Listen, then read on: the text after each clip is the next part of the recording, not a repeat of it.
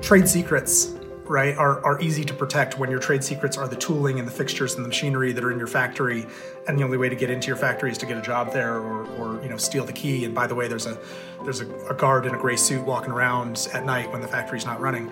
But trade secrets kind of go out the window when your business is a CAD file, and all you really need to know is where's the file and what is the printer that prints it.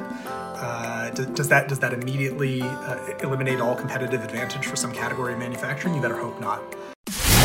Welcome to Tough Tech Today with Mayan and Miller. This is the premier show featuring trailblazers who are building technologies today to solve tomorrow's toughest challenges.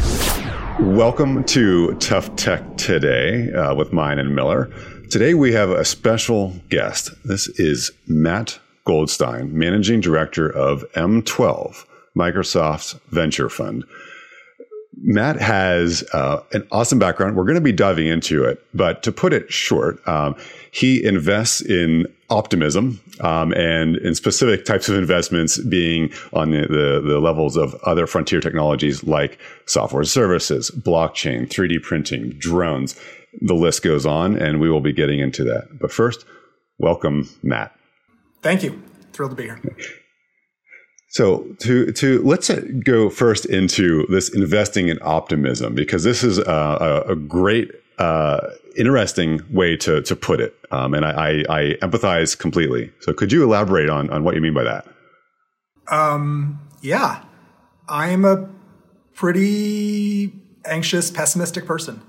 And I love my job because my job is to hang out with people smarter than me who are solving important problems and making the world a better place.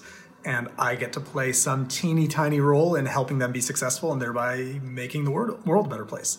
I would be shocked if most VCs didn't end up in the job via sci-fi, right, through some way, shape, or form. And my particular appetite is for the more optimistic variety. So I get to hang out with people who are trying to change the world in ways that I find very exciting. And I've summarized that by in the phrase investing in optimism. So your forte, I say, is one of them at least, is in cybersecurity.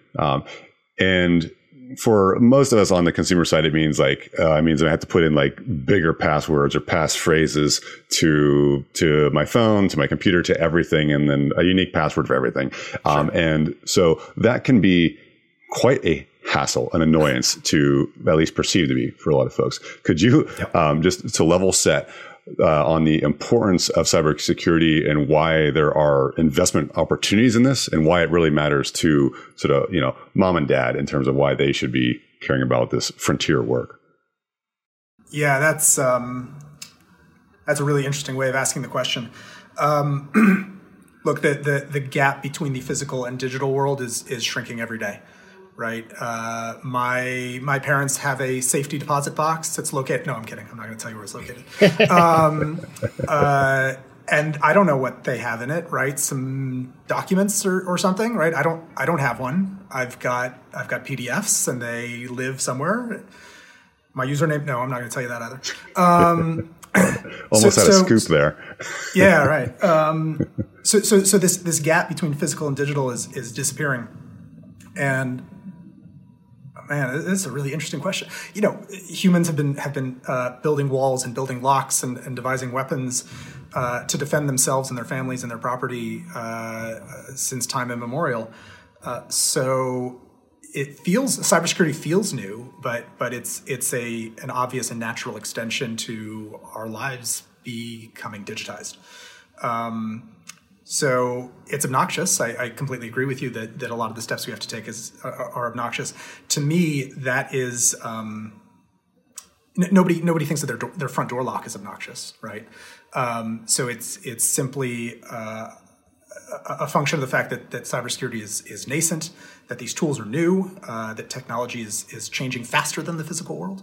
And it is up to us, and it is up to the entrepreneurs and technologists who are building new cybersecurity solutions, and really, the people who are building digital solutions to first off make their products more secure, and second, the cybersecurity vendors to help them make their products more secure. so that it can start to fade into the background. And you wouldn't think of it any more than you would think of your door lock as being obnoxious. Yeah, so your focus is on cybersecurity and B2B companies, and have you found that B2B businesses are still kind of getting used to cybersecurity as part of the door lock? I know that mom and pops, me and consumers are still really getting up to speed, but what's the current state for enterprises? Yeah, I mean, it runs the gamut, obviously. Some industries, well, let's see. I think you could think of it as two different axes, right? Some industries inherently care more, and some industries inherently care less, right? Financial services inherently cares more because they don't want to lose money and be on the hook for it. And then the other axis might be the regulatory axis, right? Are there specific requirements or certifications, SOC 2, for example, that they are required to achieve, I guess would be the right word, in order to be compliant, in order to be able to offer their solution, or perhaps in order to be able to offer their solution to a specific customer segment, like the government. Maybe the worst quadrant to be in is the high requirement, low inherent care. Right. Mm-hmm. These are the sectors that tend to get hacked, and the hacks have tremendous far-reaching consequences for you and me. We have to go reset passwords and deal with identity theft. I don't need to point at any specific hacks in our history for us to think about the personal consequences of an enterprise being hacked. Sure. What industries are those that kind of meet that profile?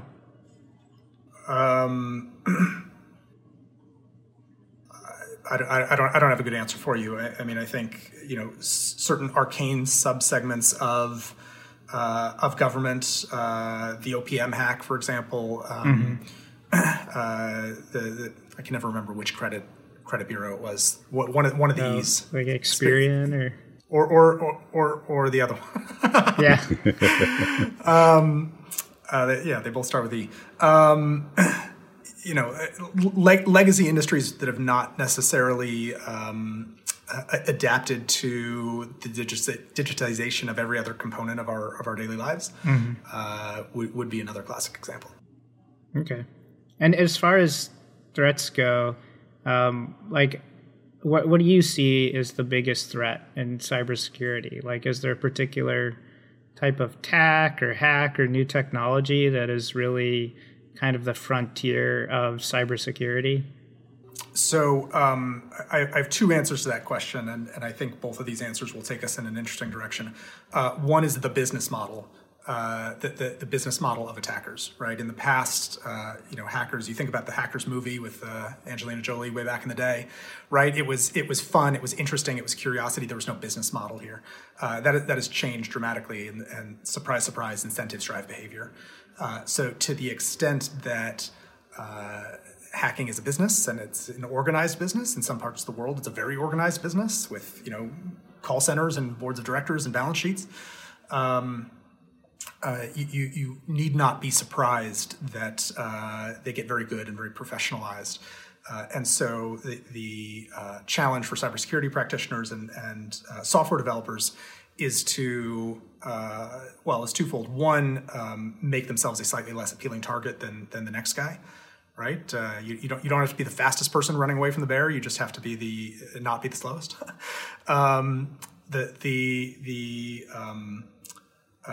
The other concern here is the fundamentally asymmetric nature of attacker-attackee, right? Of the cybersecurity landscape or ecosystem.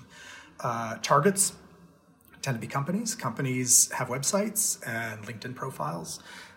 You know who the people are. You know who their vendors are.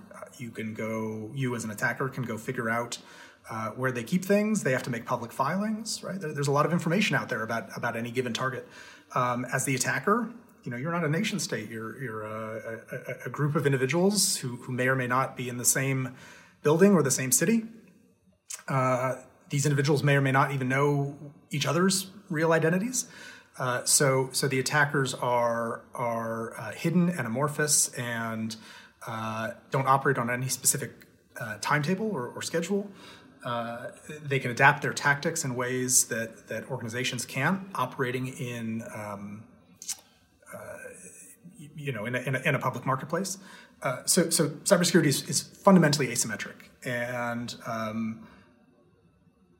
part of my investment thesis for cybersecurity is to find ways to address that and find ways to flip that script a little bit and find ways for defensive actors to coordinate and take advantage of their shared scale to start to flip the script and come up with a unified defense against an amorphous attacker. With this part, you've done it doing really well, in my opinion, in terms of keeping it from being the fear mongering that some folks, advocates for cybersecurity, have, like that there's that sort of the whole world is out to get my password or something, which may or may not be true. Sure. So then it seems like that there's also this privacy angle that. Sure. The rule of thumb is, like, if you don't want something accessible to people, don't put it on the internet.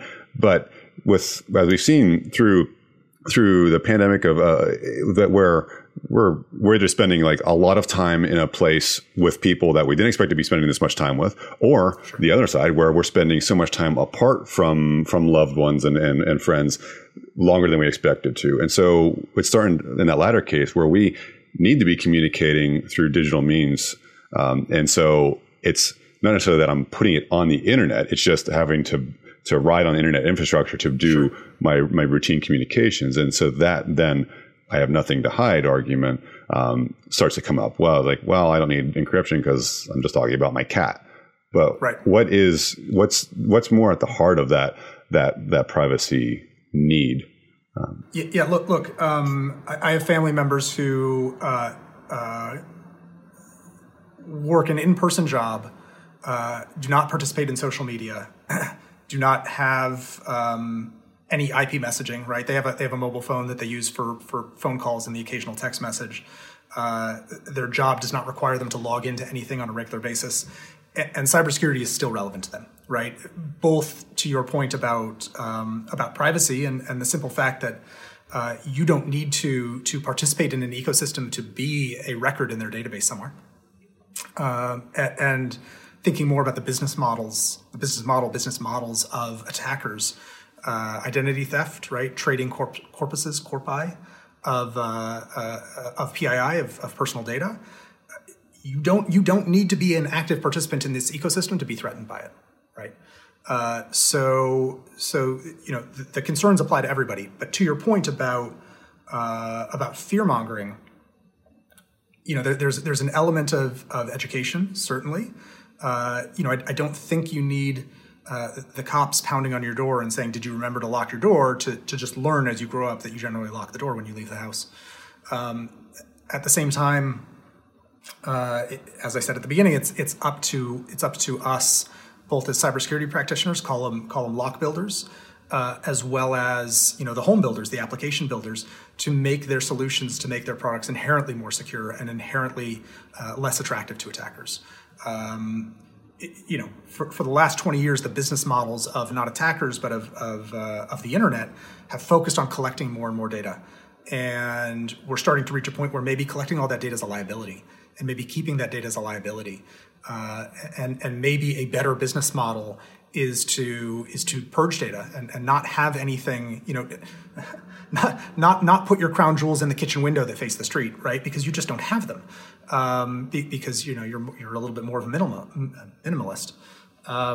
So I think there are economic considerations, business model considerations for both attackers and attackees, attackers and technologists and software developers that need to be considered before we even start getting into this whole shift left, build a more secure application, build a more secure house, and then the next layer of the onion, which is what cybersecurity vendors do I hire? What solutions do I purchase? How do I configure them? How is my cybersecurity team trained? How do I train my employees to be vigilant? Right? These are layers of the onion that are critical, but God, they could be so much thinner if we just did a better job at the beginning. Right? For sure. So, good, Forrest. Now you have a follow up on cybersecurity. Because yes, after that, I got a good transition into like 3D printing and stuff. So if I'm running, say, a medium-sized business or a corporate intranet, and I mean, I thought I would have been doing right by adopting SolarWinds and all, the list goes on, in terms of tools that seems like everybody's vetted it, seems like it's going well, and in many cases, folks have vetted it, but there's these, the 0-day attacks and other forms that make it so that the world shifts really quickly. Yep. Is there based on your sort of view, as an investor in the next generations of these kinds of security measures and technologies, is there advice to the admin, the person who is at that, he or she has to work with commercial off-the-shelf technologies, right? But they're being faced with sometimes frontier tech kind of challenges. A microscopic percentage of big breaches are the result of incredible technology innovation on the behalf of on the part of the attackers, right? A microscopic percentage. Keep your software updated, configure it correctly, and enforce good kind of cyber hygiene, password hygiene, and other related topics. And you have eliminated 99% of the attack surface. But okay, people are still going to buy cybersecurity solutions. So there's this concept that's been around for a long time called defense in depth, which any real cybersecurity practitioners who are watching this are going to laugh for my poor explanation of it. But look, it is the layers of the onion, right? It is wrapping layers upon layers of application security and web application firewalls and authentication services and identity services. It's just wrapping things over and over and over again so that if something gets breached, you have another layer of security underneath it. But the problem here, as evidenced by the SolarWinds attack, is that every one of these things that you wrap is in and of itself an attack surface. Software is not perfect. Unless you're NASA and doing kind of formal verification. Even then, it's not perfect. I know that was generally speaking, software isn't perfect, and so again, you're much better off not getting too creative, exercising really good hygiene, keeping your software updated, and then very slowly and deliberately identifying the specific elements of your business, not just your infrastructure, but your business that make you vulnerable. Identifying the assets that people are interested in, right? Is it customer data? Is it employee data? Is it payment information? Is it I don't know what else. Those are some examples. And can I retain less of that? Can I get rid of some of it so that there's less to be exfiltrated? So it sounds like it's a bit of a case for where we've been sort of high on the hog, so to say, of ingesting more and more data, and everybody wants to have their own sort of fiefdom of data, so we can do big data things on it. But really now it's about let's be really selective about what we truly need to know and to work with. That's exactly right. And then taking it a step further, this whole concept of zero trust, right? It's all about conditional access. So maybe we keep something because we need it, but under what circumstances do we need it? What are the processes and procedures for getting access to it? Being very, very careful and selective about the data that you keep, where you keep it, when you keep it. I mean, again, these aren't even cybersecurity topics. These are just like life, right? These are just kind of personal hygiene topics. We kicked off this discussion talking about how a lot of the physical world is, now being digitized, and another interesting, set of investments in your portfolio is 3D printed. So I see you're an investor in Markforged, which is a 3D printing company, not too far from me, actually.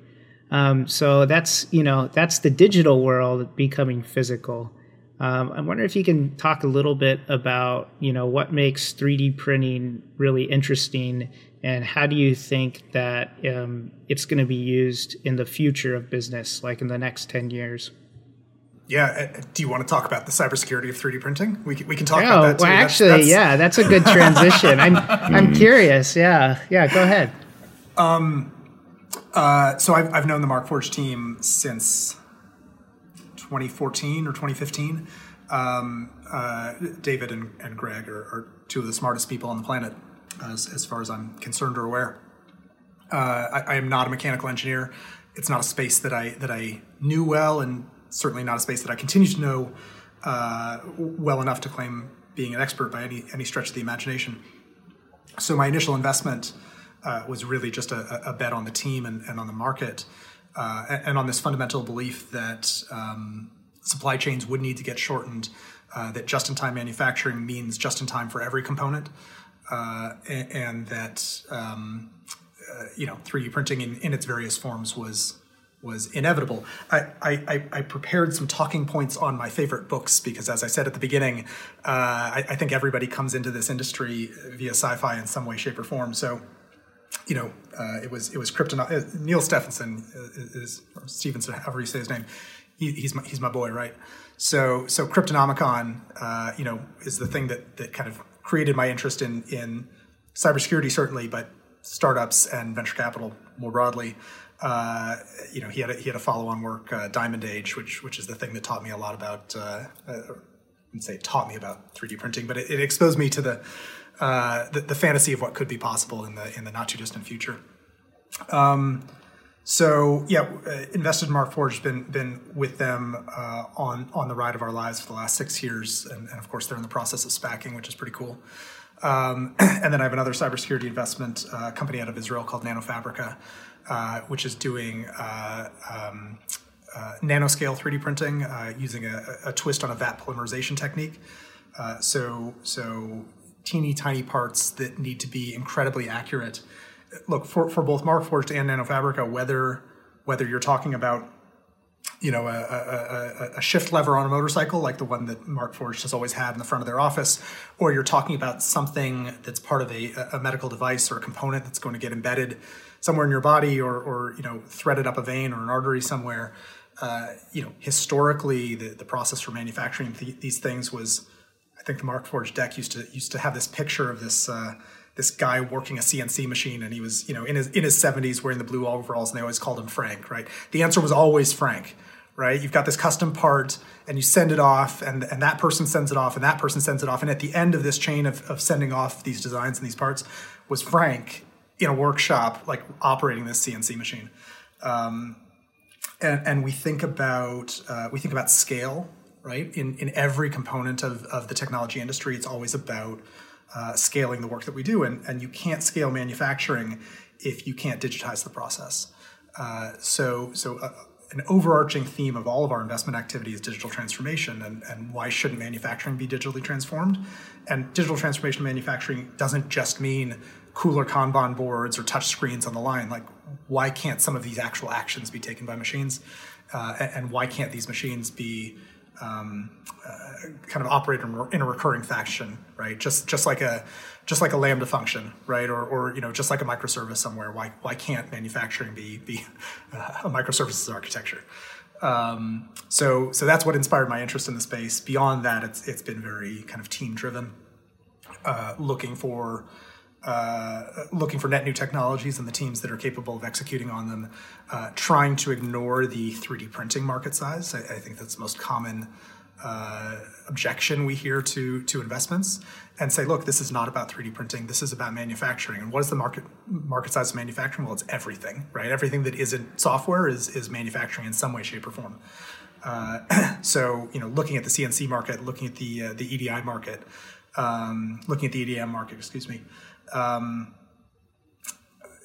3D printing will grow the pie, right? All of these are grow the pie technologies. Cybersecurity for 3D printing is a cool topic. I get yelled at whenever I use this term, but DRM for designs, right? DRM for CAD models. Mm-hmm.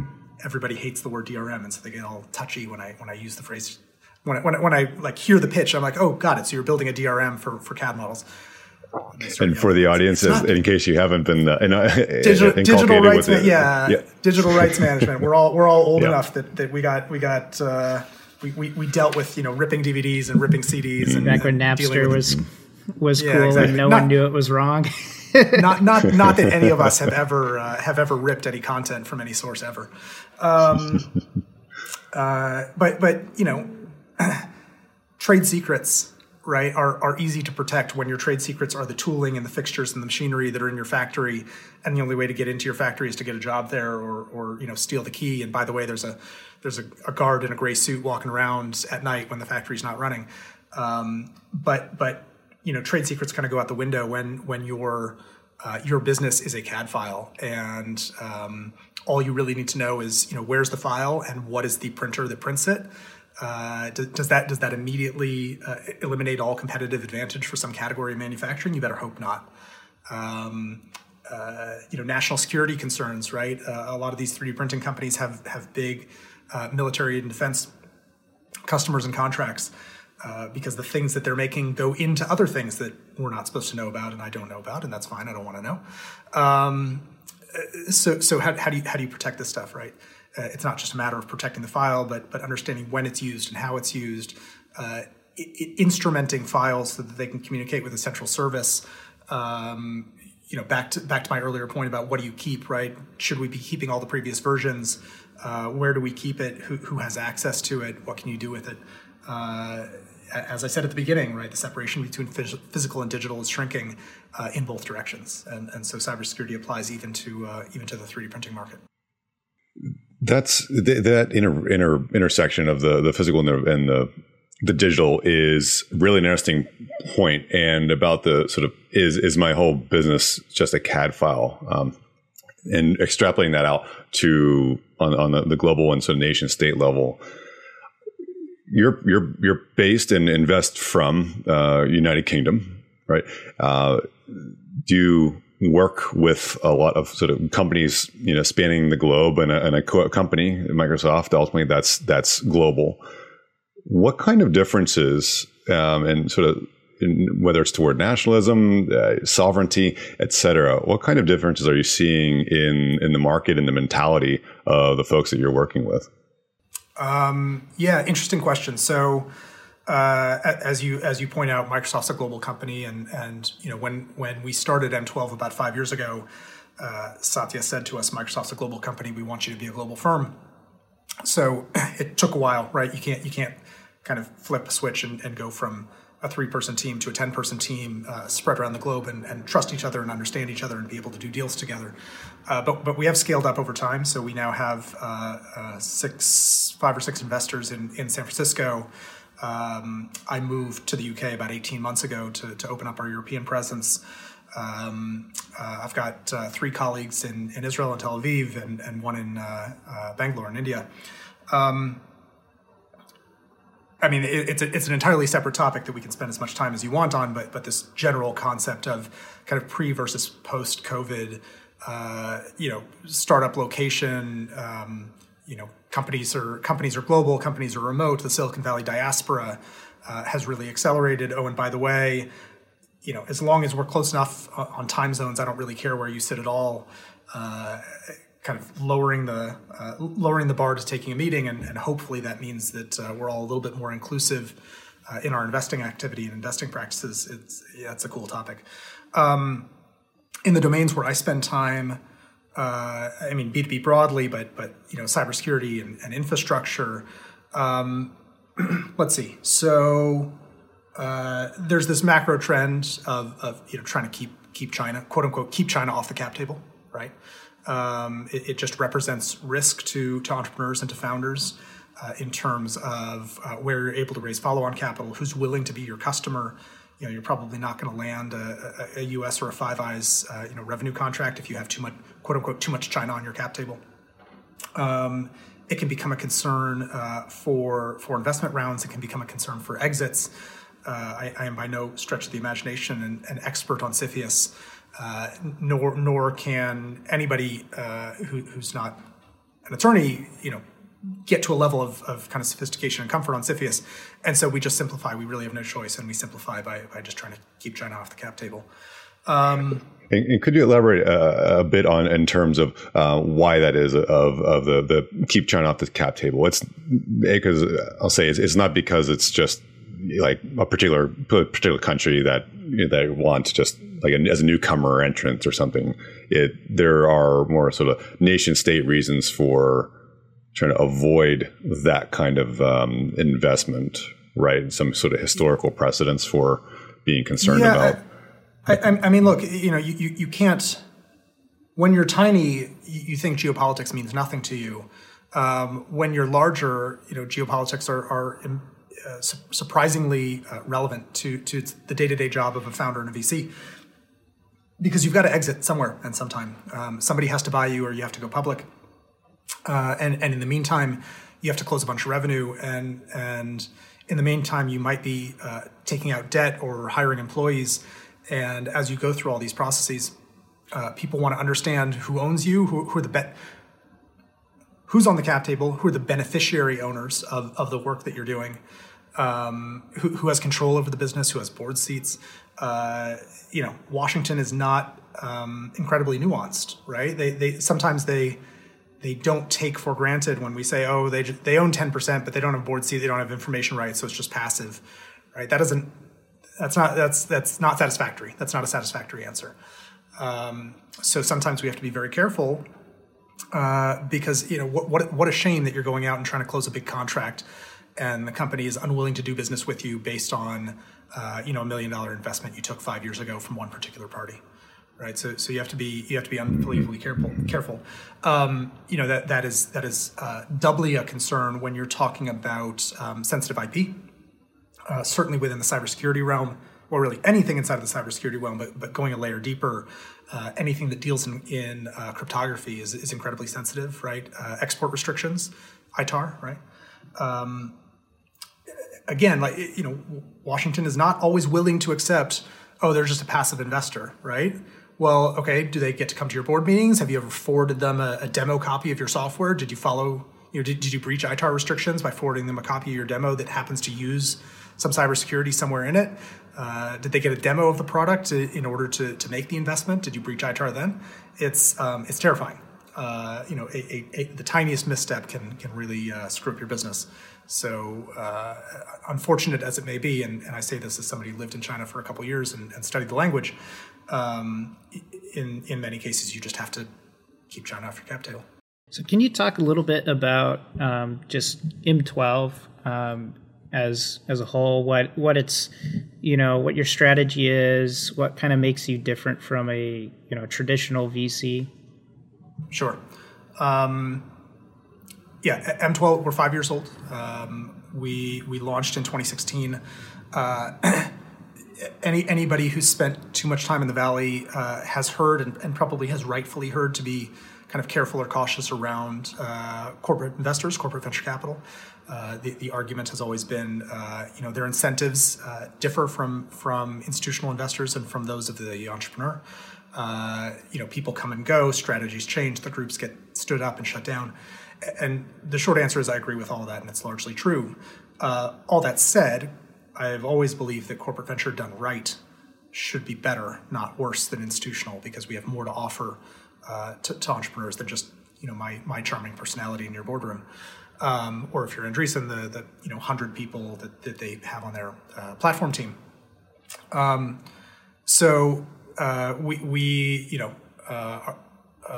drew a lot of lessons from our friends at Google Ventures, GV as they prefer to be known.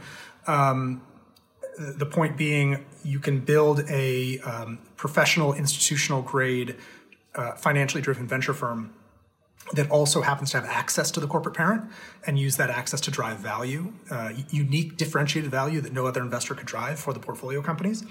And as a result, make everybody happier, right? You're driving specific value for the entrepreneurs. You're making the rest of the cap table happy.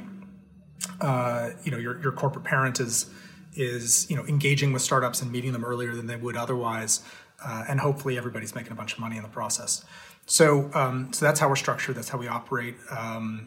We're about 30 people, 10-ish on the investment team. We have two platform teams, market development and portfolio development. Portfolio development is all about opening doors to Microsoft, right? They they're not quota carrying. They're not here to shove anything Microsoft down anybody's throat. They're here to pound on doors, grease the skids, and try to help our portfolio companies create the relationships that they're looking for with arguably the largest and most important B2B software company in the world.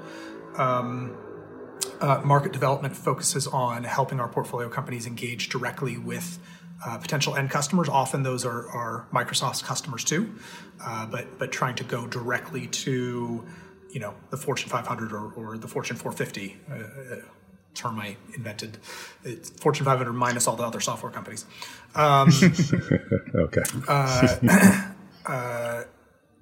Trying to help our portfolio companies land revenue from some of these other large enterprises. So that's what we do. We are an early stage B2B investor. We're focused on Series A and B. We invest in anything B2B where software is the point of leverage. And then we have this incredibly unique differentiated value add, which is unparalleled access to Microsoft. So let's dive a little bit on the personal side that has led you to this really interesting position. Where Sure. I mean, so I think a lot of folks would be curious as to how did younger Matt get into this opportunity to be able to look across the world for some awesome frontier tech. Yeah. So I started my career as a my resume quite literally said for quite a while a bad software developer. I was self-taught. It's good to own it. Yeah. I want to make sure nobody quizzes me, right? So I was self-taught and worked for a systems integrator doing CRM systems integration work. First job out of college or out of uni, as I've learned to say here, and then slowly worked my way into the startup world. Spent several years as a very early employee with a venture-backed startup in the automotive space. So this was the mid 2000s. There were 4 or 5 automotive startups that raised hundreds of millions of dollars to build new cars and bring them to market. You've heard of one of them. That would be Tesla. I did not join that one. I joined one of the other ones. We were trying to build the cheapest car that an American would buy. 4 doors, power windows and locks, air conditioning, CD player, automatic transmission, brand new for $10,000. Incredibly cool company, incredibly cool story and ambition. Raised about $110 million in venture capital, lost all of it. That's a story for another time, but suffice it to say, losing $110 million is a great story to tell when you're trying to get into business school. So that's what I did. And, starting my MBA, not knowing the difference between a mutual fund and a hedge fund, not being a finance guy by any way, by any stretch of the imagination. I love startups. I love tech. I had no idea what I was going to do. Found myself in a conversation with a San Francisco-based seed fund. Charmed them through my arcane knowledge of B2B software and SaaS before SaaS was really a word. I think these days, if you were to go to any of these MBA campuses, the number of people who came from enterprise software, came from B2B software is a much larger proportion of the class. Back then, I was unique and exotic. Landed in an internship, and within about 2 weeks, decided this is exactly what I want to do. If you're geeky, intellectually curious, and have just a little bit of ADD, I can't imagine a more fun job. Right? My job is to get coffee with people smarter than me and ask them questions. You slowly start to figure out your style and your focus areas and the things that you have an interest in, and hopefully a little bit of domain expertise. And if you don't have the domain expertise, you can build it over time by just meeting hundreds and hundreds, if not thousands, of companies in a particular domain. And that's kind of how I ended up in the industry. Cybersecurity specifically, I joined a firm called Trinity in 2012. And on my first day or second day, one of the partners said, go sit next to that other guy and go build us a cyber practice. Because I think they had a sense that this was an important sector, and it wasn't a sector that they'd spent an enormous amount of time in the past. And how many years is it later? What was that? So about 8 years later, I've made half a dozen in cybersecurity investments. I've met well over 1,000 cybersecurity companies. I aggressively stop short of calling myself an expert, but I think I know enough to be dangerous, and I know the landscape. Cyber as a investment sector is the gift that keeps on giving, right? It's the industry that never goes out of fashion. The problems are never going away. Cybersecurity will never be solved, and you could view that as a cynical statement, right? Like, I don't want it to be solved so I can keep making money. That's not what I'm saying. I'm saying, it is a fundamentally asymmetric problem. Yeah. And as long as that asymmetry exists, the economic incentives of attackers to get incredibly creative match the economic incentives of defenders to find newer and better creative solutions to their attacks. What am I going to do with my crypto wallets then? How am I going to keep those safe? I have done one crypto investment. It's not a space that I feel super comfortable talking about. Okay. So when you're meeting these companies, I mean, you talked about Markforged. You already had kind of a relationship with the founders and knew them very well. But when you have that first meeting with founders, what's kind of like the indicator to you that you're interested in a follow-up meeting? Do you get a gut feeling? Is it just they're great people? What really makes the decision whether you want to go further? I have two answers to that question. One is I have decided. So one of the biggest things that I've learned through the COVID era has been that we can do our job entirely remotely. I've made 2 investments now without ever meeting the teams in person. And while I do think it's important to eventually meet them, and I look forward to going to board meetings again someday soon, and building a more personal relationship with these executive teams, we were able to do it.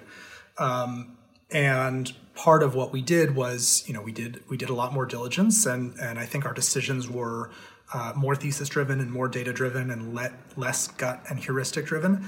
And I am not saying that gut and heuristics aren't important. Venture capital is the art of making decisions in the absence of perfect information. So gut will always play a role. But I think that the days of in-person first meetings with entrepreneurs are over. I think it's healthier for me. I think it's healthier for the ecosystem. I think it will hopefully lead to more diverse and inclusive investing.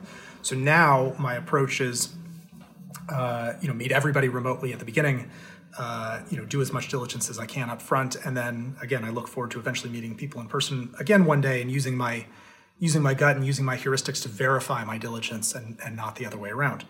To the broader question and how it relates to cybersecurity, certainly being thesis driven, on the one hand, knowing what you're looking for. On the other hand, I always say, it would be a disaster if I knew more about an entrepreneur. I knew more than an entrepreneur about the sector that he or she is operating. That's not how it should be, right? I'm a generalist, and there are things that I know a lot about, like fundraising and VC fund operations, but the specific nuances of my portfolio companies' businesses should not be one of those spaces. So, within cybersecurity, there's certainly things that I look for. I look for data moats, and that's, I think, a topic we should spend another minute or two on. But taking a step back from there, cyber is a unique and distinctive technical domain, and you see almost no movement back and forth between kind of traditional software developers and cybersecurity developers. I was trying to think of a good metaphor for that. I don't have one right now. But so short answer is in cyber, I look for a lot of domain expertise and experience in addition to the other more general things we look for in any investment, in addition to hopefully something that checks a particular thesis box that I've been working on or developing. Great. And you said you wanted to touch on data moats. I think that would be a good time. What is a data moat? I've never heard that. maybe I over prepared because I was just nervous that a bunch of experts were going to make fun of me after you post this. So we were talking about asymmetry, right? And I was saying, my philosophy and my approach to making unique and differentiated investments in cybersecurity is to try to do things that start to flip that asymmetric equation, right? That start to allow for alignment and shared scale between large stationary enterprises that can't disguise their borders or their perimeter, right? And they can't disguise their assets. They are what they are. But we have other advantages, and our advantages are scale, and our advantages are that we're on the right side of the law, and our advantages are or should be that we can coordinate with one another. In the past, that's been very difficult. It's been very difficult because of data management and privacy and data access. So tools and techniques, whether they're graph databases or federated learning, are starting to enable types of coordination that couldn't exist in the past. And when that coordination is applied to cyber defense, I think it becomes very powerful. We have two investments in our portfolio, cybersecurity investments, that I describe as a giant graph database upon which they build some cool products, right? So one of those is SpyCloud, and I wanted to make sure I used their language, not mine. So SpyCloud gives you access to the world's most comprehensive repository of compromised credentials in PII, right? So on the one hand, they're probably the most attractive asset for attackers in the universe because they have, billions, right? Where are the notes? 118 billion recovered breach assets, 23 billion total passwords, right? So when they came quite a nice pot to go after. Yeah. Right. And it's cool. That's like bigger than like OnePass or something, Yeah. When they I assume I can tell this story. When they came in and gave a demo to Satya, they like paused and was like, so can we do the demo? And Satya, can we use you? And he said yes. And he kind of went into Maltego in the graph database and pivoted from asset to from here's his name, so here's where we think his email addresses are, here's where we think his phone numbers are.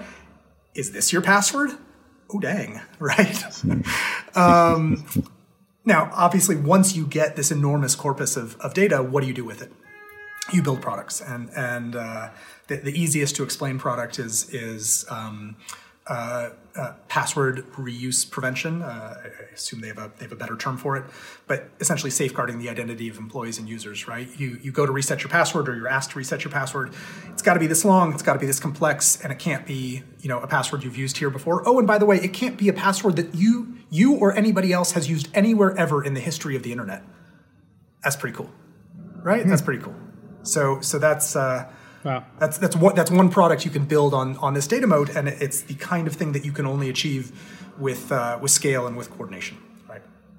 I promised you metaphors. I do love metaphors. The other company that operates in a very similar vein or similar domain is called Hyas, HYAS, Hyas InfoSec. They're entirely focused on adversary infrastructure, right? So the command and control infrastructure, the servers, the domains, the IP addresses that attackers use for coordinating their attacks, for operating their botnets, right? So here's my favorite metaphor. I love this one. Think of an organization as a prison, right? And think of the cybersecurity team as the guards, and they've got X-rays, and they've got pat downs, and they've got bars on the windows, and they scan all the produce that comes into the kitchen area, and the warden is absolutely sure no cell phones have been snuck into my prison, right? We are an illicit cell phone free zone. We have the best security. No way anybody snuck a cell phone in my prison. That's cool, but I'm just going to go check the cell tower across the street from the prison, and I can see 11 SIM cards, pinging off of it, right? I don't know how they got there. I don't know, who snuck them in. But they're unaccounted for, and they're pinging off this tower, which means they got in, right? So by instrumenting the infrastructure, right, going directly to the cell phone towers, to the infrastructure of the global internet, dumping a bunch of stuff into a giant graph database, and then building products on top of it, you can start to flip the script, right? And this is another example of coordination and building these data assets that create defensive tools and products that couldn't have existed in the past. And I find those really exciting. So that's the kind of thing I'm looking for. So the history of security, and let's keep it specific in terms of like cybersecurity, is you got the to make it simple, the white hats who are looking for making things like as guardians of all that is good and moral and nice, and the black hats who are working at getting access to stuff that they shouldn't have. That a locked door is a challenge, and I want to get through that locked door just to see what's there, and perhaps with nefarious intent. And cybersecurity specifically is, I see it as where it's always at the interface of where there's industries changing. For example, as more electronics and specifically computers started to get on board, like a Jeep Cherokee, that started to cause cars to be hackable, which was prior was like an unthinkable concept. And then at DEF CON, the U.S. Air Force was had recently held a hacking satellite competition, and now. I'm not saying that those issues are still are resolved. They're still works in progress.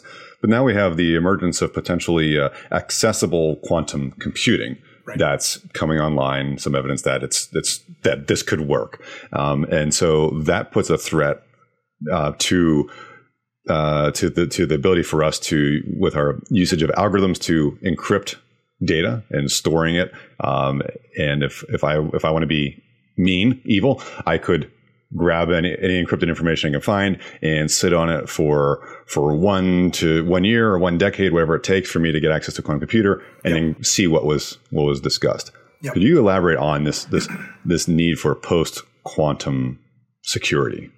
Yeah, I mean you already nailed the thesis, right? So which is fine. People talk about quantum as something in the future and something for us to develop, and then they talk about how quantum will break all encryption, and that means we'll need new encryption. And so people are building the computers and they're building the encryption for the computers simultaneously, and they think that's all good as long as those two things arrive within a few months of each other, everything's fine. But to your point, the scariest part about quantum computer development is the fact that there is plenty of encrypted data sitting out there that people have saved or retained for a very long time that will suddenly be vulnerable.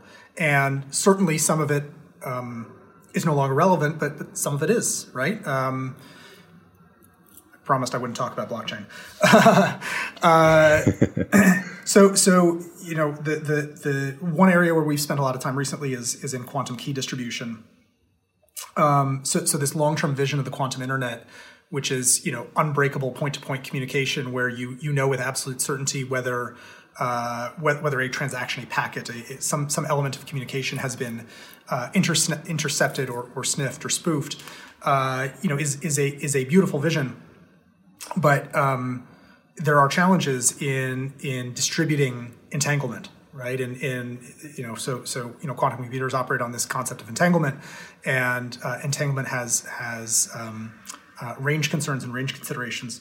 So if you agree with the fundamental premise, the beginning premise, that we need to get kind of quantum resistant encryption set up before the quantum internet, two things are playing out. One is we need kind of quantum safe or post-quantum algorithms. And the other thing is that we need to solve for this issue of quantum key distribution, right? Making sure that the keys themselves aren't intercepted and kept and sniffed. So these are incredibly cool topics. I am far from an expert. I'm incredibly blessed to work with my colleague Samir Kumar, who's our resident expert on the topic and is on the board of PsiQuantum. But it's cool, and we have a lot of fun riffing on the tangents between quantum and cyber. Wow, that's definitely a pretty extreme nerd level discussion. Yeah, we're getting sci-fi pretty quick. Yeah, it's fun stuff. I think we want to give you an opportunity to, make whatever pitch you want for our audience. whether it's pitching M12 or just the importance of cybersecurity in your own life. But we just want to give you that last moment to have the last word. Sure, I'll go back to what we talked about at the beginning, which is investing in optimism. And this is not me bragging, saying I have the best job in the world, but I really do love my job. My job is to spend my days over the horizon and see what I can see what small contribution I can make to bringing those things closer to reality and closer to home. In your prep, you said, why is this important, and who is it important to? It's important to three people, right? It's important to me personally because it's fun, and I feel good about what I do every day. I hopefully I'm doing well and doing good by the people who entrust me with their capital and entrust me with their vision and their stories, and so hopefully I'm making money for my LPs and also helping these entrepreneurs achieve their dreams and giving them the capital and the resources they need to be successful. Look, I invest in companies that matter. I invest in companies that are doing cool things that aren't cool for their own sake, but are fundamentally important to the future of our species and the future of our society. I want to be I want to be investing in companies that are solving big problems, right? I'll throw out one other random one. It has nothing to do with cybersecurity, but I led the Series A in a company called Nautilus Labs in New York, which is voyage optimization, so speed and route optimization for the global shipping industry. The global shipping industry, most people know, is the one of the largest polluters in the world. They consume an enormous amount of a very a fuel that emits a lot of greenhouse gases. And it's a particularly kind of tech-averse industry or legacy industry. Introducing software, very, very basic optimization and analytics, the kinds of things that every sophisticated software business does every single day inside their application performance monitoring solution, right? We can do that for ships, and we can tell captains and ship owners and operators, don't go this way at 6 knots, go that way at 7 knots. You'll still arrive at your destination, or maybe I should flip the speed.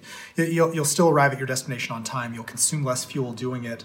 And by the way, when you get there, fill up at this place, not at that place.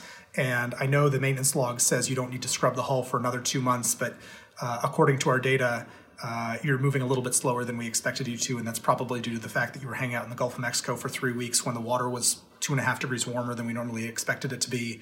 And so we anticipate there's some unnatural growth on the ship, and that's slowing things down. Oh, and by the way, when you go bring the ship in to get scrubbed, to take it to this vendor, not that vendor, because according to our data, the ships perform this percentage better when they use that particular vendor to solve these problems. Incremental stuff can have an unbelievably enormous impact on businesses and on carbon emissions and on the world that we live in. And I think that's cool, and that makes me happy. I'm Matt. I'm a managing director at M12. Stay tough.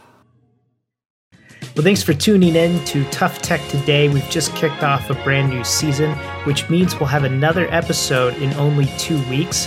In this episode, we'll be talking with Virginia Berger. She is the co-founder of New Equilibrium Biosciences. Please, if you enjoyed the show, spread the word. The best thing you can do on YouTube is leave a like, subscribe, and of course, leave a comment. We love interacting with our viewers. And if you're on the podcast, leave us a 5-star review and share with a friend. Thanks again, and we'll see you next time.